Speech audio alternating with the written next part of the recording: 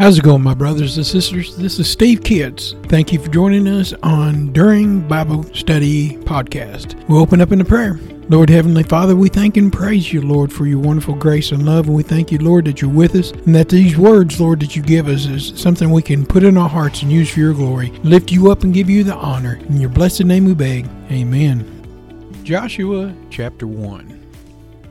How do you feel when you stand on the verge of reaching something that long-awaited goal? Are you happy, sad, or relieved that the journey is nearly over? Are you afraid of the tests and trials that still lie ahead, or do you view your future with courage and faith in God? As we look at this passage, we want to bring to you the thought that God can bring you out of the worst situations.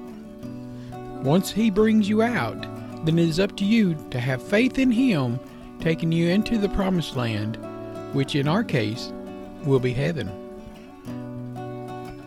If you doubt or lose faith, then you not see the promised land. We find those that were led out of bondage were also wandering because they quickly had turned on God. For 40 years they wandered in the wilderness that had brought Israel to stand upon the mountaintop and overlooked into the promised land. Every Israelite over 20 years of age, when they had left Egypt under Moses' leadership, was now dead, except for 3 people: Moses, Joshua, and Caleb. We see that in Numbers 14, starting at verse 35. I, the Lord, have said, I will surely do unto all the evil transgressions that are gathered together against me in this wilderness, they shall be consumed, and they shall die. And the men which Moses sent to search the land, who returned and made all the transgressions to murmur against him by bringing up a slander upon the land, even those men that did bring up the evil report upon the land, they died by the plague before the Lord. But Joshua the son of Nun and Caleb the son of Jephunneh, which were the men that went to search the land, still lived. So the 2 that came back with a good report and said, we could take them with God's help, they lived. But the others that said, oh, we can't go in there and take that land, that property, they all died. Everybody that doubted didn't make it. What was the sin of those spies? Well, then the 10 of the 12 spies showed little faith in the negative reports that they had gave about the land.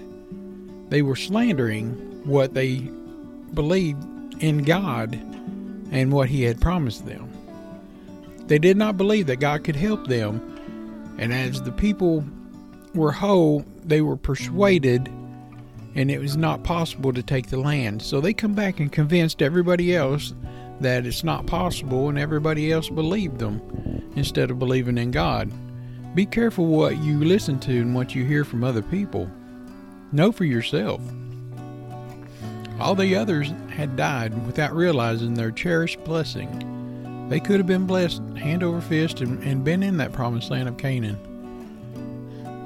Why did they die without realizing that? What caused those Israelites who left Egypt by God's power to lose their privilege by setting foot into the promised land? The formulating an answer, remember that God never breaks a promise. Never. 40 years before this time, God told the children of Israel in Exodus 6, 8 through 9, or 7 and 8, I will take you to me for a people, and I will be to you a God. And ye shall know that I am the Lord your God, which bringeth you out under the burdens of the Egyptians. And I will bring you into the land concerning which I did swear to give to you for a heritage. I am the Lord. So God always keeps His promises. God has the power to make them, and He has the power to fulfill them. But some doubt this fact. The initial company of the Israelites who departed from Egypt did so with reluctance. They didn't want to leave. They wanted to go back into slavery after they got started. From the start of the Exodus, the moment that they left Egypt, most of them complained and lacked faith and tried to convince others of the same thing. Bad as things were in Egypt, as slaves, the known seems better than the unknown for those that lack faith. During their 40 years in the desert wandering, the children of Israel alternately were blessed and cursed, and they also blessed the name of the Lord and cursed the name of the Lord. When He showed them miracles, they humbled themselves. This Christian walk will be filled with troubles and trials, but we must hold on to God and His promises. When the tests and rigors of the desert life became difficult for them, they hardened their hearts in anger and resentment. They forgot His power and trembled in fear at the thought of facing the Canaanites. In doing so, they lost their privilege to enter into the land of promise.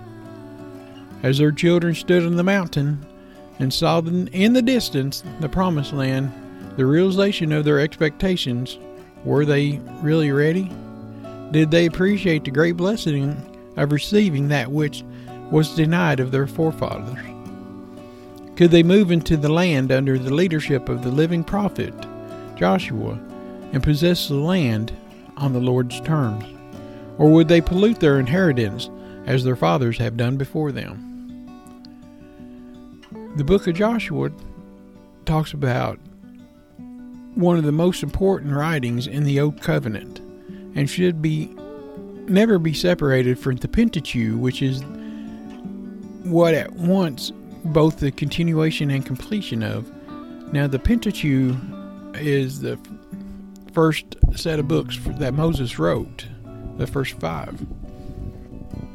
So between this book and the 5 books of Moses, there's the same analogy that's between the 4 Gospels and Acts of the Apostles. The Pentateuch contains the history of the acts of the great Jewish legislator and the laws in which the Jewish church should be established. The book of Joshua gives an account of this establishment, and it's meant for the church and while they are in the land of Canaan, according to the oft-repeated promises and declarations of God. The Gospels given the account of the transgression or transactions of Jesus Christ, the great Christian legislator, and the laws in which His church was to be established and how it should be governed. Acts of the Apostles gives the account of the actual establishment of the church, according to the predictions and promises of the great founder. Thus then, the Pentateuch bears the pointed a relationship of the Gospels, as the book of Joshua does the same thing as Acts of the Apostles. So these 2 sets of books support each other. The Old Testament is like for the Jewish church, meaning the organization founded by Jehovah for the early Israelites. Just as Moses has a role as a prophet, a lawgiver, mediator, and deliverer, it was a type of Jesus. So Joshua, who led Israel into the promised land, also a type of Jesus, who led all the faithful into the ultimate land of promise. And Jesus leads us into the celestial kingdom, which is heaven. Joshua, the son of Nun, in the tribe of Ephraim, was first called Oshia, or Hosanna, in Numbers 13:16, which signified saved, a savior, or salvation. But afterwards Moses, guided no doubt by the prophetic spirit, changed his name to Yahshua, or Joshua, which signifies He shall save, or the salvation of Jehovah, referring no doubt to his being God's instrument in saving the people from the hands of their enemy, and leading them from the victory to victory all over the different Canaanite land, until He had put the possession of the promised land into His people. By the Septuagint, He was called Jesus, Navu, or Son of Nave. And in the New Testament, he is expressly called Jesus. In other words, the Hebrew word both for Joshua and Jesus were the same. There are further analogies between the organizations of the Old and New Covenants. Said on this very ground, the analogy Christ obviously founded the Christian church. Hence, he had his 12 disciples, of whom the Christian church today has sprung from. As the Jewish church and the 12 tribes sprang from the 12 sons of Jacob. See how this works? There's 12 tribes of Israel and 12 disciples. 12 is a number of completion and things like that.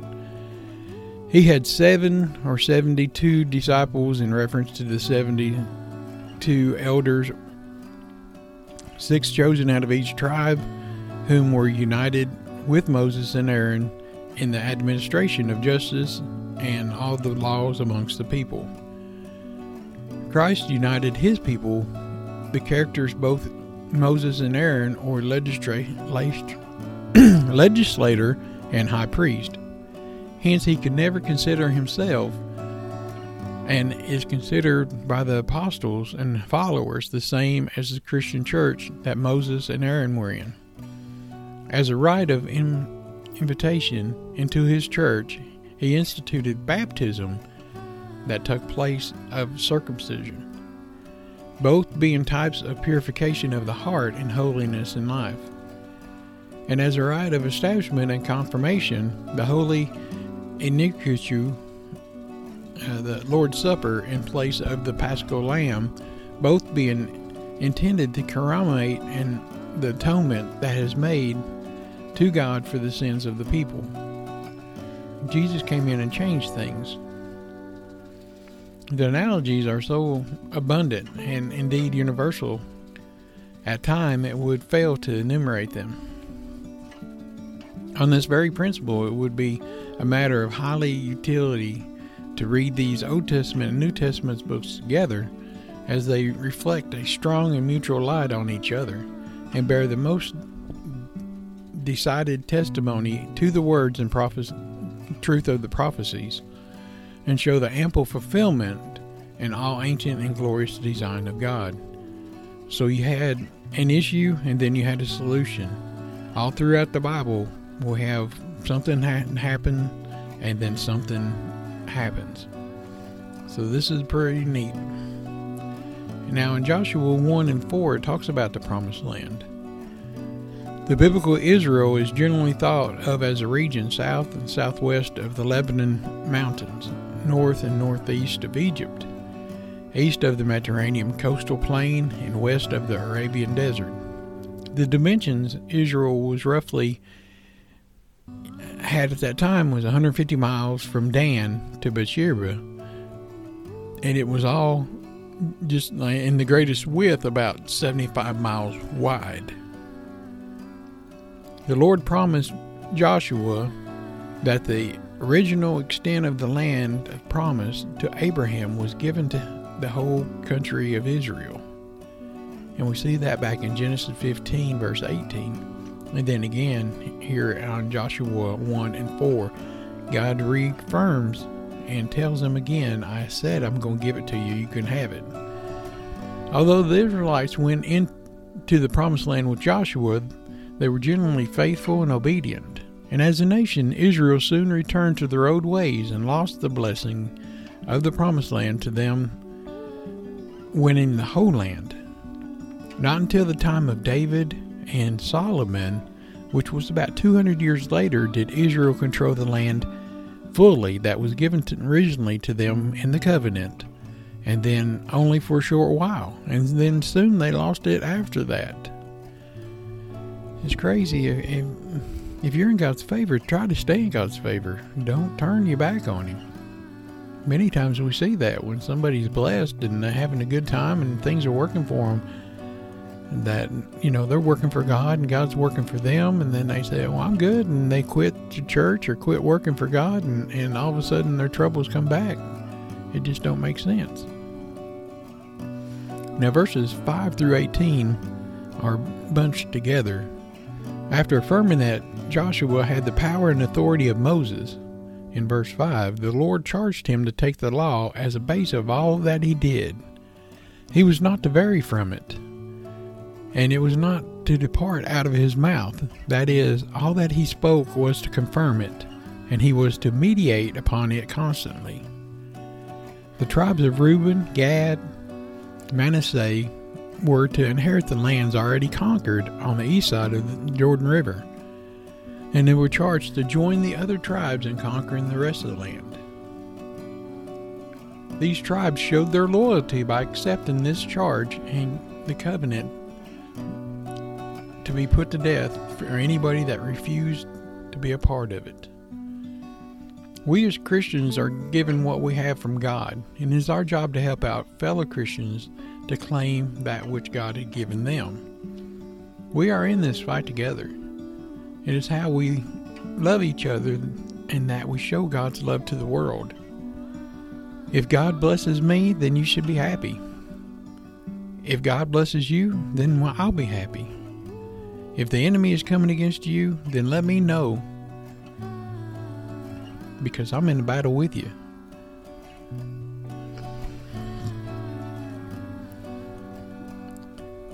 I will be using the weapon that God has given me against the enemy, and I will pray with you and encourage you in the Lord. And I'm sure as I hear that the enemy will attack me as well, but I will ask for prayer and encouragement from you.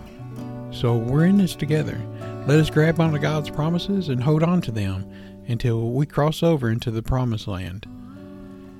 Have no doubt and don't lose faith, because that only ends badly. Times might be challenging for a while, but we can see the promised land. We just have to move into it. We know our time is almost over. Finishing the race and seeing Jesus will be worth it all. We'll close in a prayer. Lord, Heavenly Father, we thank and praise you, Lord, for your wonderful love. And we thank you, Lord, for being with us and holding our hands and guiding us and teaching us. Ever help us, Lord, as we stand. And we know the enemy is coming against us, but with your help and your guidance, we can conquer it all. We love you and we praise you, Lord. We lift you up in your blessed name, and amen. I want to take a minute to talk to you about Buzzsprout. Today is a great day to start your own podcast. Whether you're looking for a new market or a channel, may I suggest that you share your thoughts and your ideas with the world. And it's just so fun to have a talk show. Podcasting is very easy, inexpensive, and a fun way to expand your reach online. Buzzsprout is hands down the easiest and best way to launch, promote, and track your podcast. Your show can be online and listed in major podcast directories like Apple Podcasts, Spotify, Google Podcasts, iHeartRadio, and many more within minutes of finishing each recording. Podcasting isn't hard when you have the right partners. And a team that they have at Buzzsprout is passionate in helping you succeed. They want you to succeed. Join with over 100,000 podcasters already using Buzzsprout to get their message out to the world. Let's go ahead and create something together. God bless you.